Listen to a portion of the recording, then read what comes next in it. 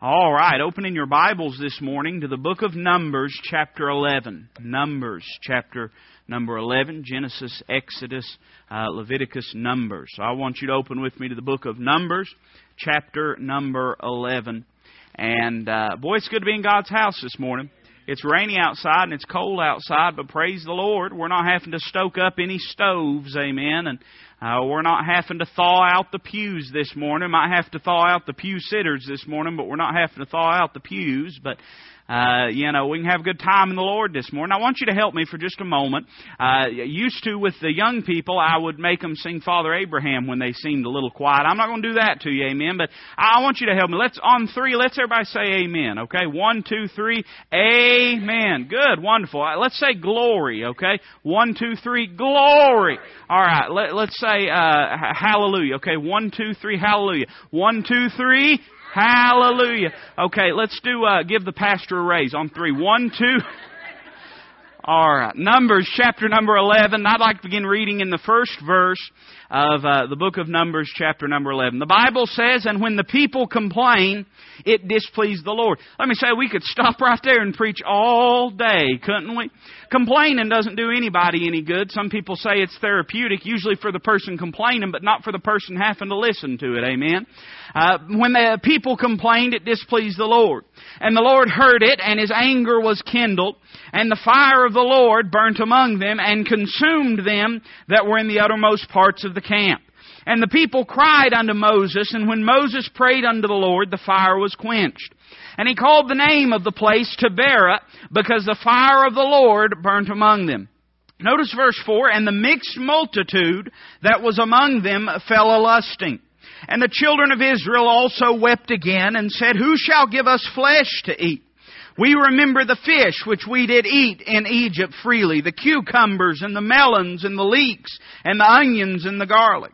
But now our soul is dried away. There is nothing at all beside this manna before our eyes." Boy, doesn't that tell you the spiritual condition of the nation of Israel at this time? They said, we ain't got nothing but this old manna. I think that old manna is pretty good, don't you?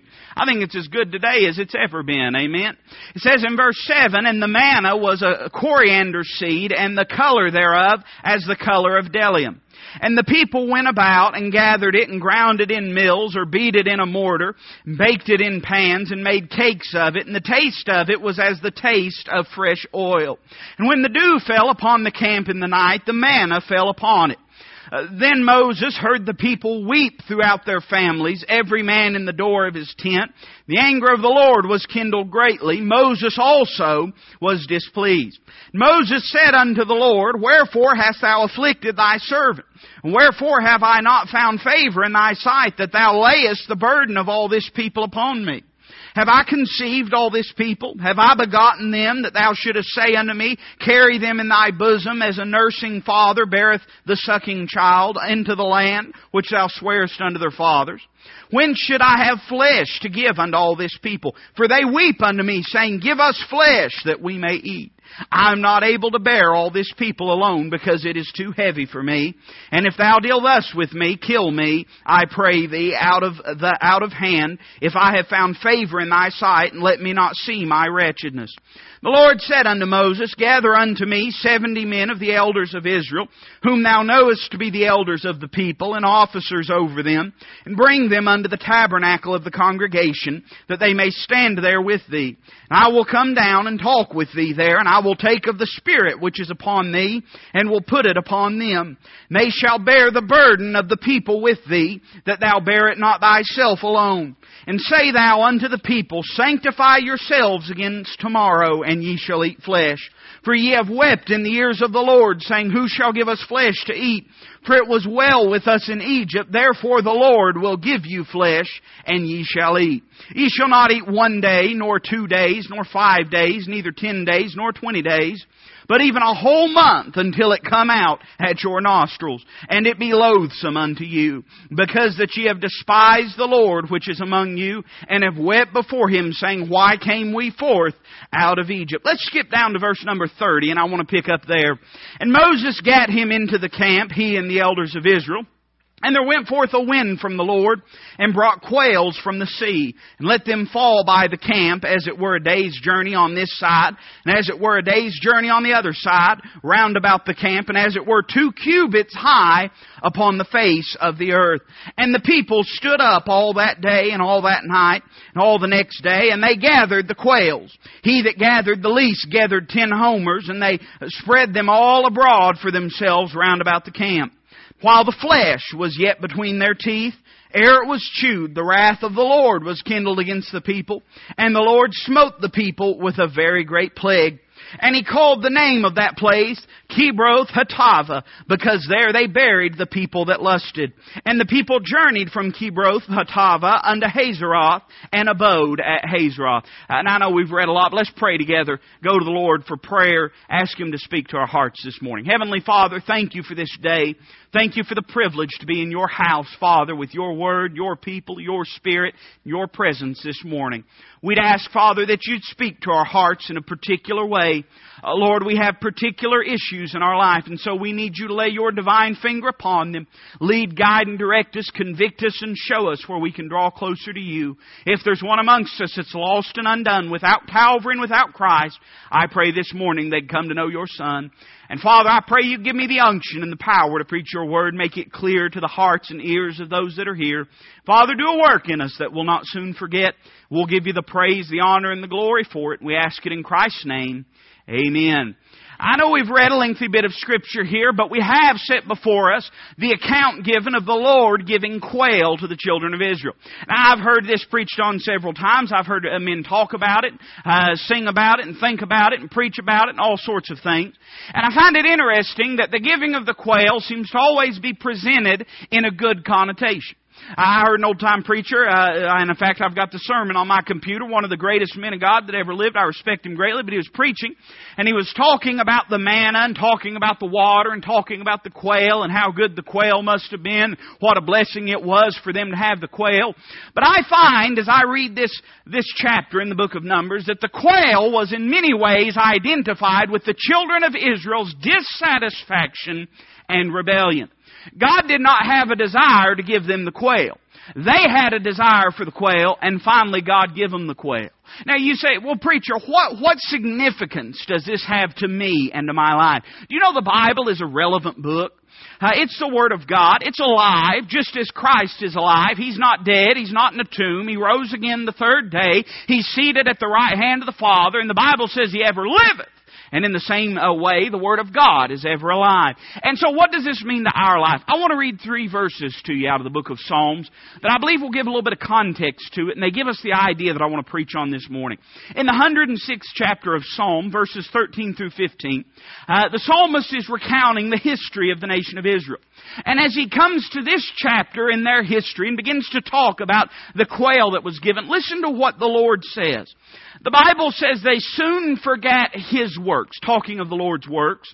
They waited not for His counsel, speaking of the Lord's counsel, but lusted exceedingly in the wilderness and tempted God in the desert. Now I want you to listen carefully to this verse. The Bible says, and He gave them their request, but sent leanness into their soul.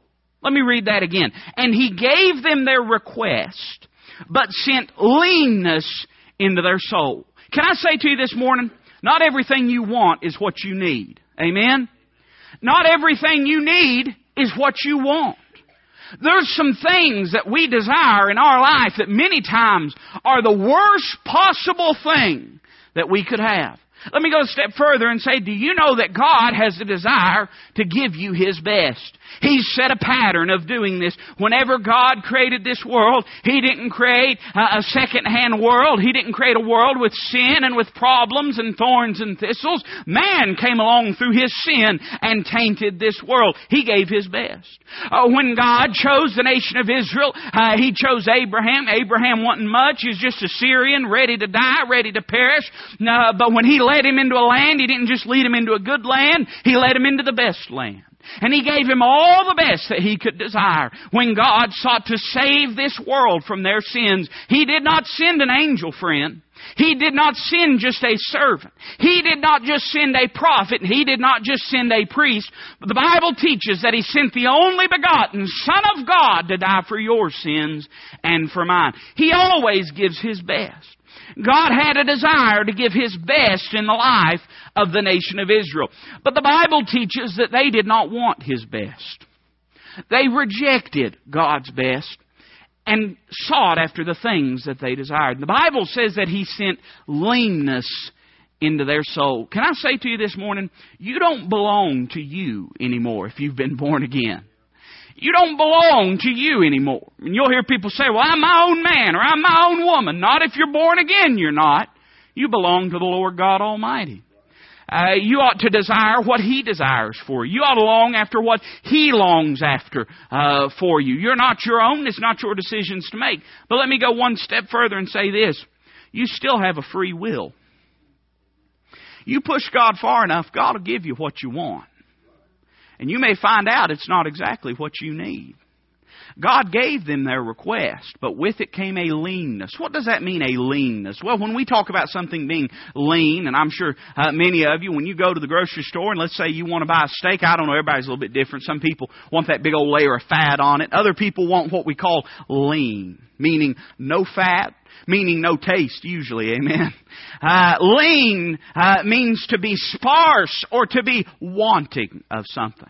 And the thing that I find interesting about this verse is that when they finally got what they wanted, they found out it just didn't satisfy them.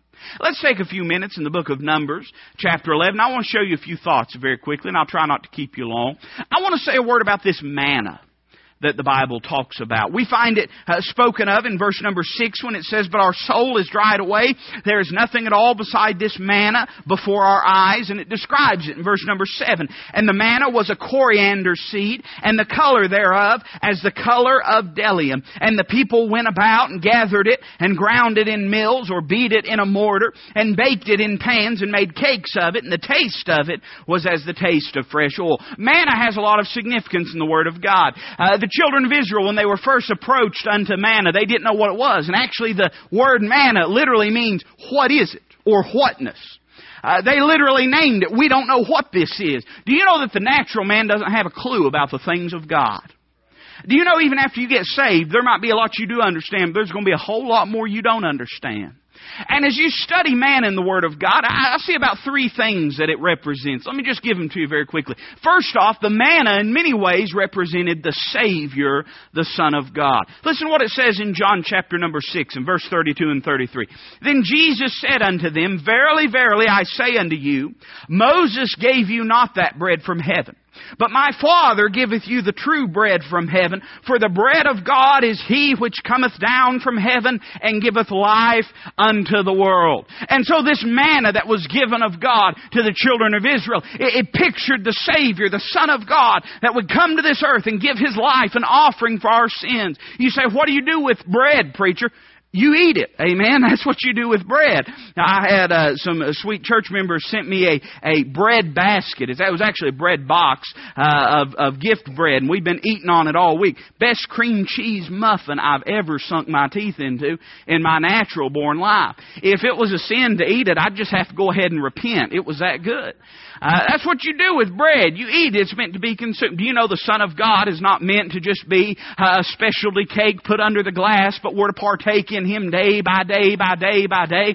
Listen to me. You'll never know the Son of God unless you partake in what He did for you at Calvary first. And so we find that the man is a picture of the Son of God, the Savior. But I would say also, listen to what it says in Deuteronomy 8:3.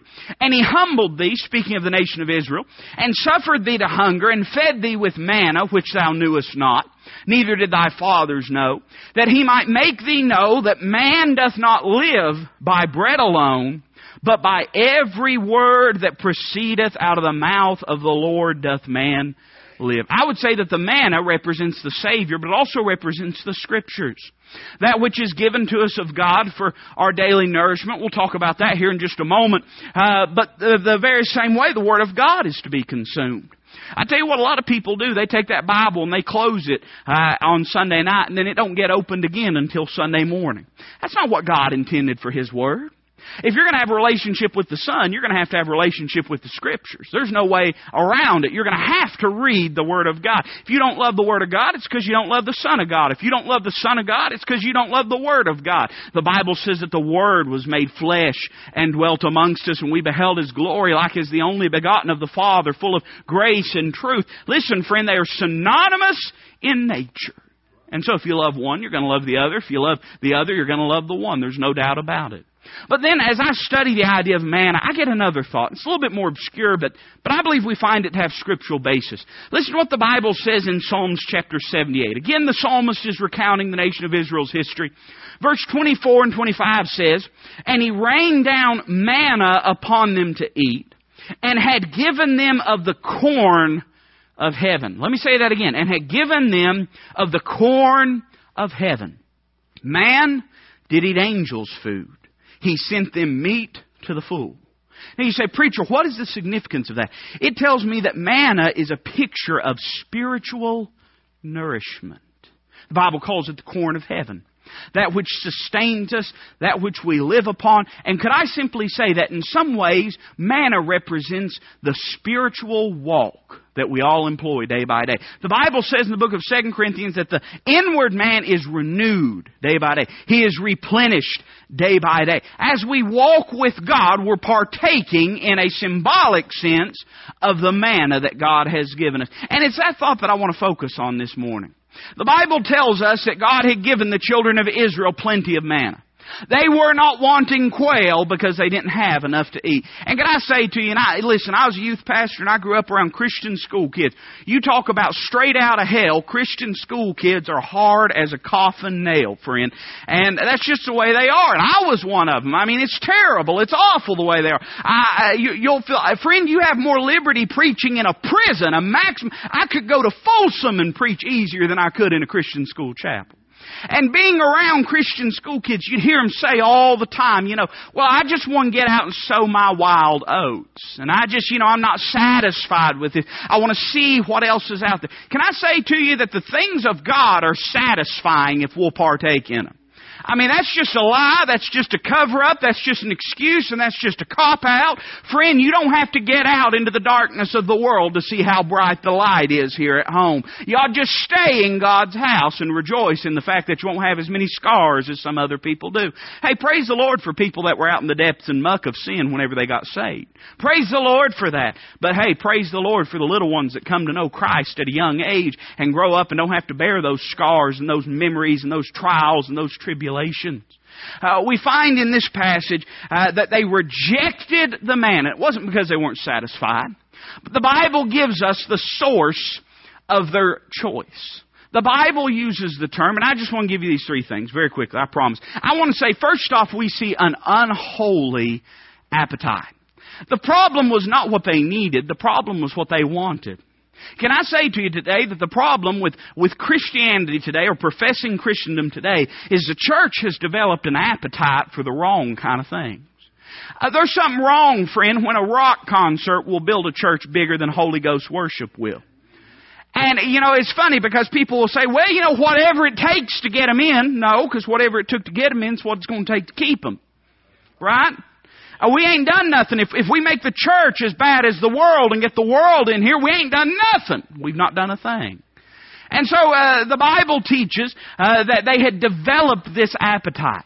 Where did it come from? Well, the Bible says in verse number 4 that the mixed multitude that was among them fell a-lusting. You say, "Preacher, what was that mixed multitude?" Well, the Bible teaches in Exodus chapter 12 that when the Passover took place and when they left Egypt, that there was a certain group of people that were not Israelites that had come with them out of Egypt. Why they came, we could speculate, but we don't really know. But let me just say there was a group of people with God's people that weren't God's people. They were the source of this problem. I'm not an isolationist.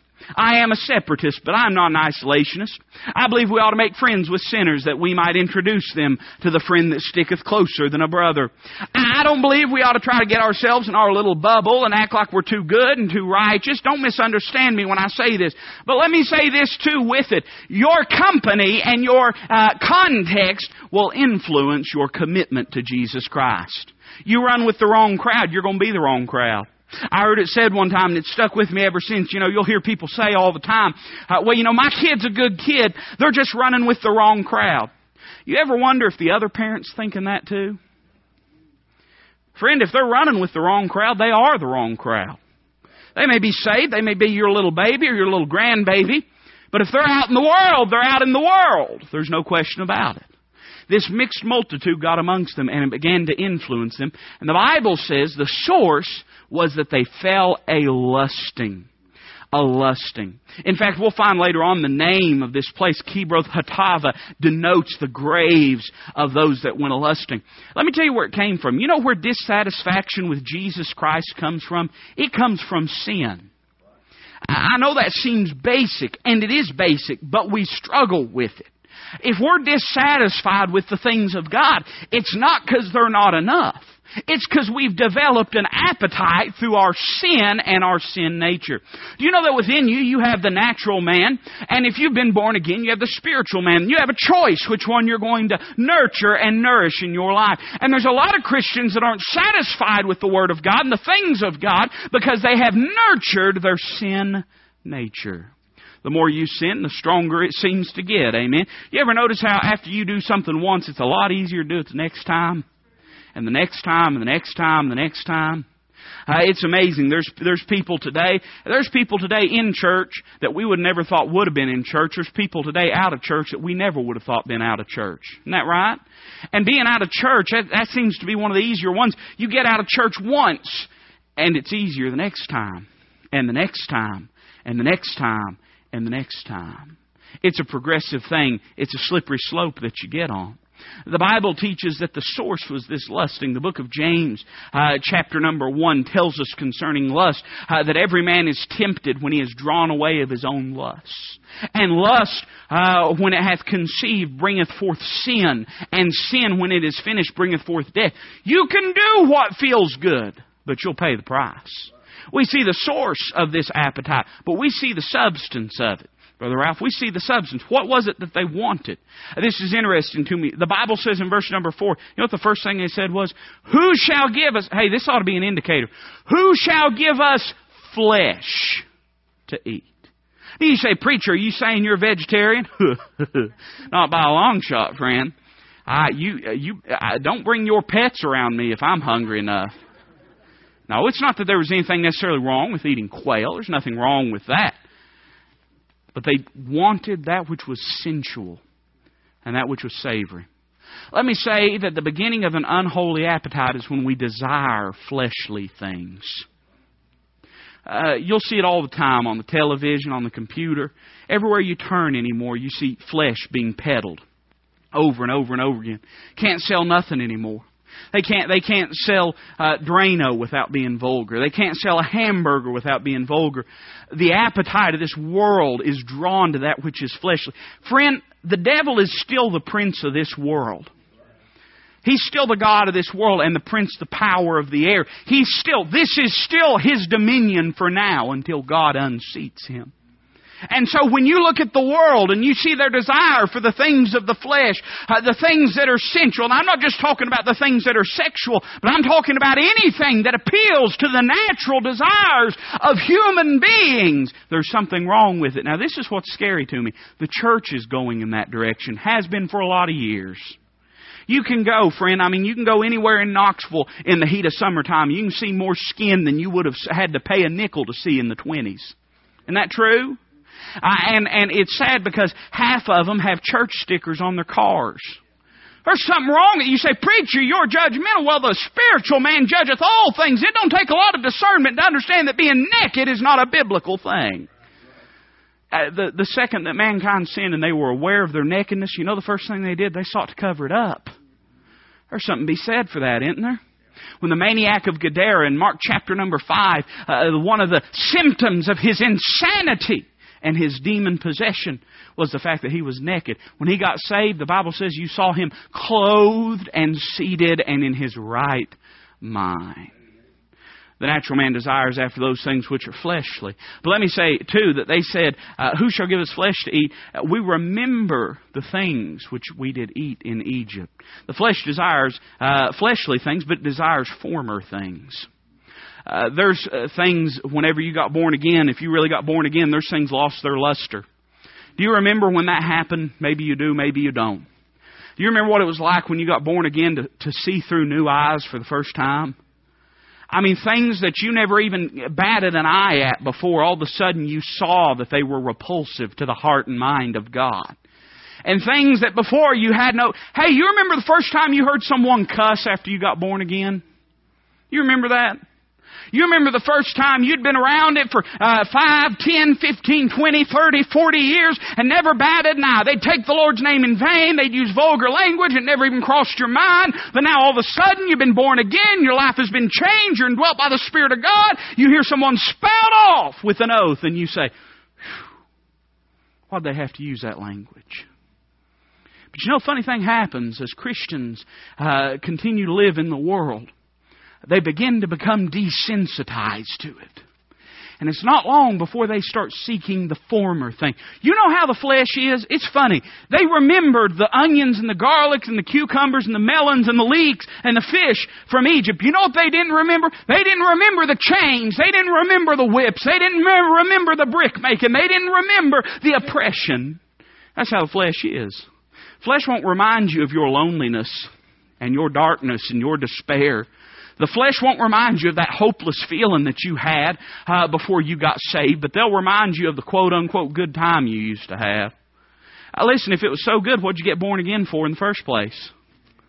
I mean, I know that. I don't mean that to seem rude, but truthfully, when you got saved, it's because you was looking for something. Because it didn't provide what you needed. They desired the former things. Let me give you a final thing. They said, which we did eat freely. They desired free things. Flesh always wants to take the easiest path possible. It's easy to do the wrong thing. Get around a little kid and you'll find it's easy to do the wrong thing. You ain't got to teach them, how to say no. You ain't got to teach them to touch the stove. You got to teach them not to. It's easy to do the wrong thing. There's a lot of Christians giving up in the battle because they're weary and they think it's all about them and they think it's not worth it anymore. Let me say, the Christian walk is a hard thing. Whoever told you it was easy, they lied to you. Whoever told you it was all going to be new cars and new houses and new suits and anointed handkerchiefs and everything, they lied to you, friend. Second, you got born again, the devil painted a bullseye on your back. You became an enemy of the dark one. And now you've got a battle to fight. The flesh, he don't want to fight that battle. He wants to take the easy road. He wants to take the easy pathway.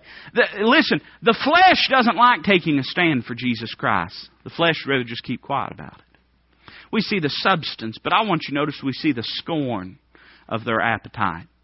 You know what they said? This amazes me, but you know I believe this is so in the hearts and lives of believers. You know what they said? Now is our soul dried away, and there is nothing but this manna before our eyes. The Bible says in verse number 10 that when the manna fell, and it would fall every day, that when the manna fell, Moses, when he left his tent door, he could hear, and the children of Israel were weeping and crying in their tent doors because they got manna again. Would you ever think someone could hate the corn of heaven, angels' food, so much? Do you know? This is the problem today. Listen carefully to what I'm going to say here. This is why we got a lot of dissatisfied people. They got too much of the world to be satisfied with Christ, and they got too much of Christ to be satisfied with the world. And so they're just dissatisfied. It amazes me that Christians could gain such a contempt for the things of God. But do you know what happens? I've seen people get wrong with the Lord. We'll talk about people getting right with the Lord. We won't ever talk about them getting wrong with the Lord. I've seen people get wrong with the Lord and grow to hate the house of God. Grow to hate the Word of God. Grow to hate prayer. to the point where you couldn't even speak to them about it.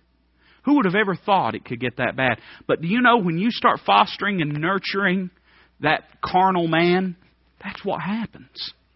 The Bible says in the book of James that the Spirit which dwelleth in us lusteth to envy. You know what that means? That means the natural man is jealous of the spiritual man. He's jealous of the things of God. He's jealous of Jesus Christ. He's jealous of the throne room of your heart. And listen, friend, if you don't kill him, he's going to take it over.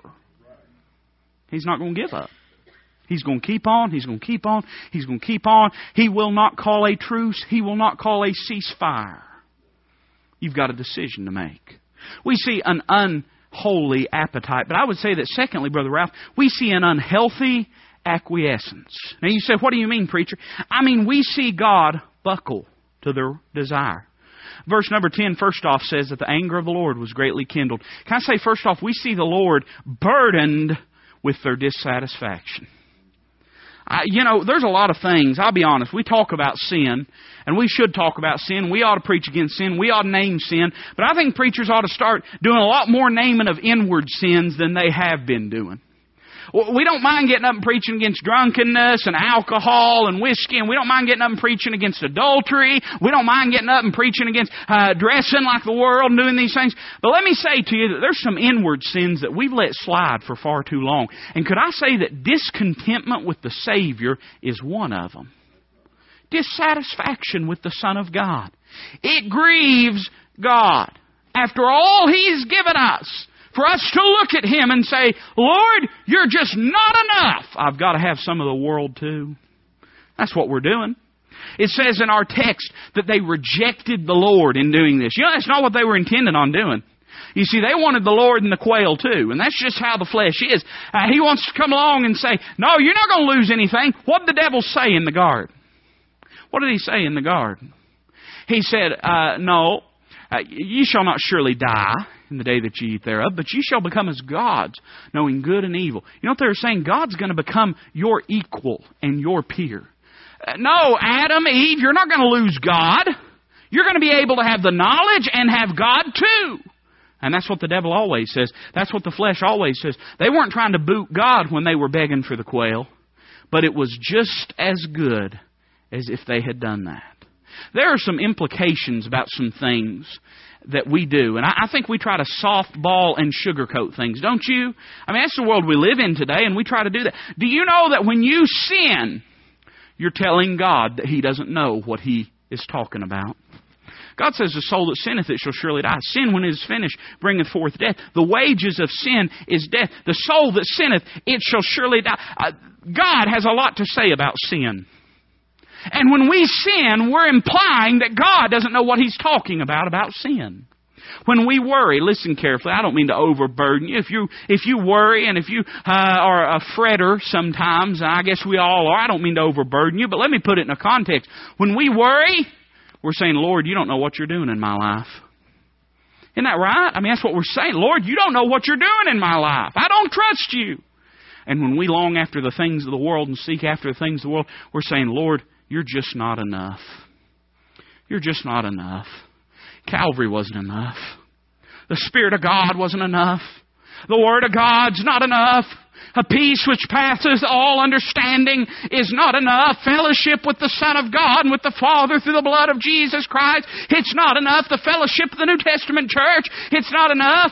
Listen, we live in a day of seeker-friendly churches. Friend, I would say that people are seeking for the same thing today that they've been seeking for since the beginning of humanity and the dawn of man's downward spiral into depravity. People still need Calvary. That's what they still need. That's still what they need. It's still enough. It's still good enough.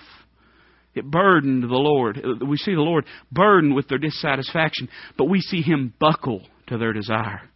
Verse number 18, He says, for them to sanctify themselves against tomorrow. And it's almost chilling the way the Lord says it.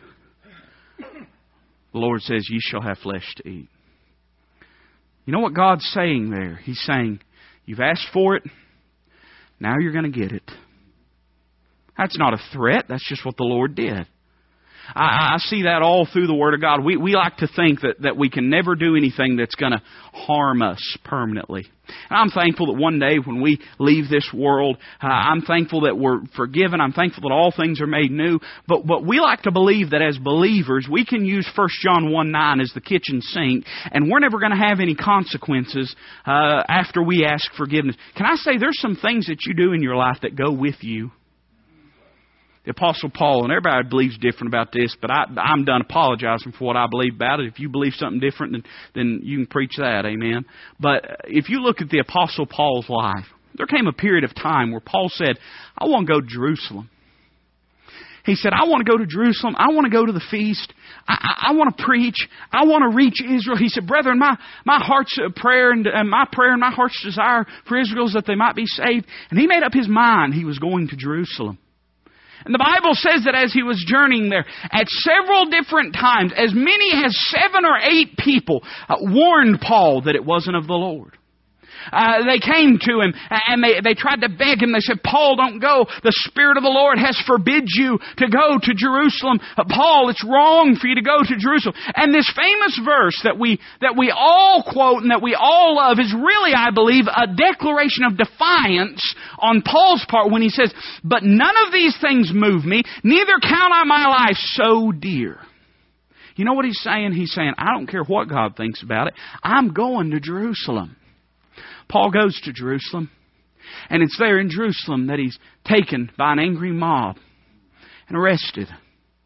It's there, and you can believe what you want about this, but I believe, that we make a deliberate decision to get out of the will of God, but after that we start making mistakes. Because we don't have no discernment, because we're not in fellowship with God.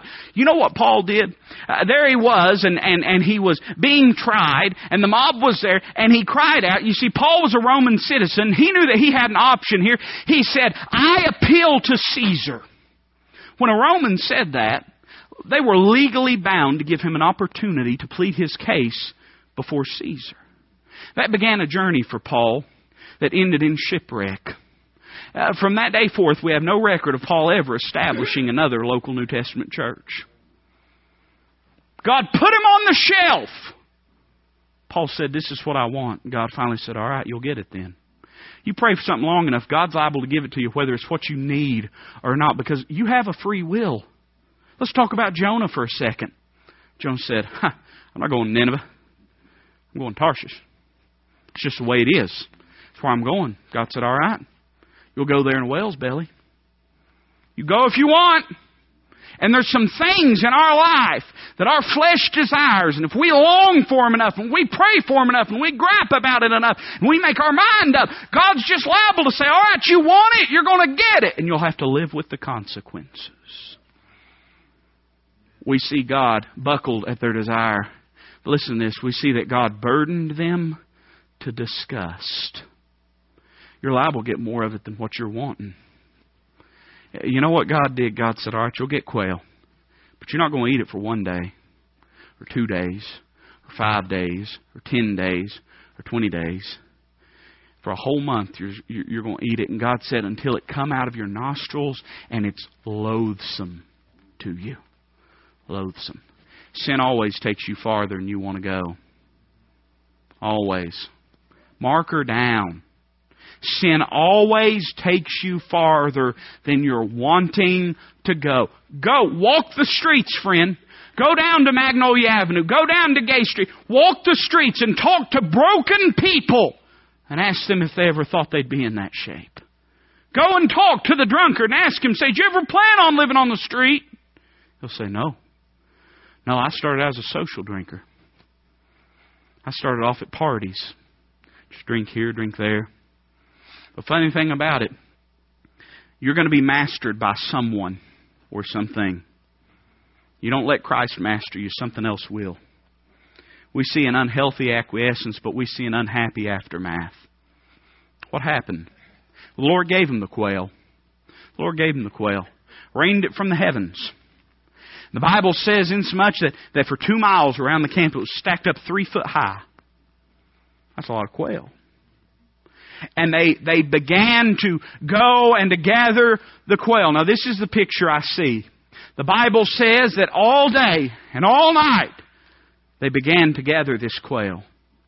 The Bible says that he that gathered the least gathered 10 homers. That's about the equivalent, 1 homer is the equivalent of a wheelbarrow full. Can you see these Israelites as they go and gather these dead quails and pile them into this wheelbarrow and begin to wheel back 2 miles back to their house? Can you see the heavy load and the heavy burden? Can you see the sweat beat up on their brow? Can you see their back begin to arch with pain? Can you see them as what they desired has become their master and their burden? We see that they got what they wanted and it became a burden to them. That sin, that thing that you want so bad, that thing that you want to do so bad, you go ahead and do it and you'll find that you won't run it, it'll run you. Sin always takes control. Always. Why do you think there were chains that had to be broken for us at Calvary? The Bible says if the Son hath made you free, you're free indeed. That implies that we're born into bondage in this world. What bondage? The bondage of sin. The bondage of unrighteousness. The bondage of the flesh. And friend, you give it an inch and it'll take the whole ruler on you. Take the whole thing. We find that it burdened them. The Bible says as they began to eat, you know the funny thing about it, they never even got to enjoy it, Brother Ralph. The Bible says when it was in their teeth, ere it was chewed. That doesn't mean while they were chewing, that means before they could chew it. Before they could ever even taste it. The Bible says the Lord smote them with a great plague. And the Bible says that they buried the people there. Could I say that sin not only burdened them, but it buried them? It destroyed them. Destroyed them. I know we like to think that we all live in bubble wrap, you know. We all like to think we all live in little bubbles. Sin won't affect me. It won't affect my life. I've been around young people too long to believe that.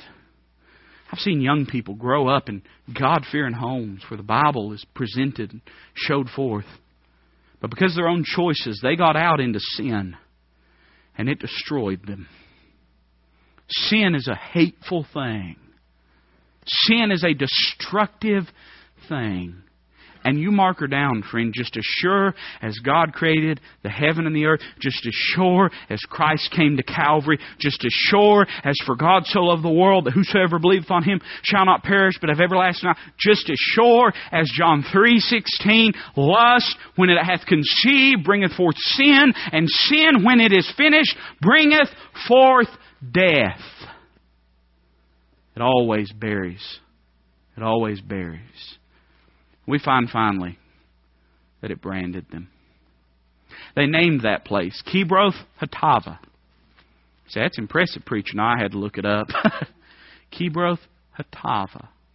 It literally means the graves of the lusting ones. You know what they became, Brother Ralph? I think about this all the time. They became an illustration to others. I think about people that the only way people remember him now is as a preacher's illustration. I think about young people that the only time that they're ever really remembered anymore, it's, I once knew a young person that got on drugs. I once knew a young person that began to be promiscuous and give away their body. I once knew a young person that began to dabble with alcohol. And they become a spectacle to those that knew them. Sin will defeat and destroy and rebrand you. And you'll become a testament and a testimony to what sin can do in a person's life. I don't know why God gives sermons the way He does or what He does. But I know that God does nothing without purpose. And this morning, God may have spoken to your heart. There may be something that you've been fighting with the Lord about. Could I say today would be the day to wave your white flag. Say, Lord, not my will, but Thy will. Maybe today you've been fighting with the Lord about salvation. Oh my, what a big gamble. Could I say that you'll always lose? You've been fighting with the Lord's been convicting you, showing you your need of Calvary. But you know what the problem is? There's too many things you want to do. You don't want the manna. You want the quail. Well, you go ahead, friend, and it'll bury you. But Christ's offer of salvation from Calvary is full and free and paid. And it's good for one and all that will come to Him. You don't have to die and go to hell. Or maybe today you know of a loved one that you have that's in that very situation. You can see in their life. They're caught at a place like Paul was in the storm of Euroclydon, Acts chapter 27. Caught in a place where two seas meet. They're in a place of contention. And they're at a place of crisis and decision. This morning will be a fine time to lift their name to the throne room of God and ask God to intervene.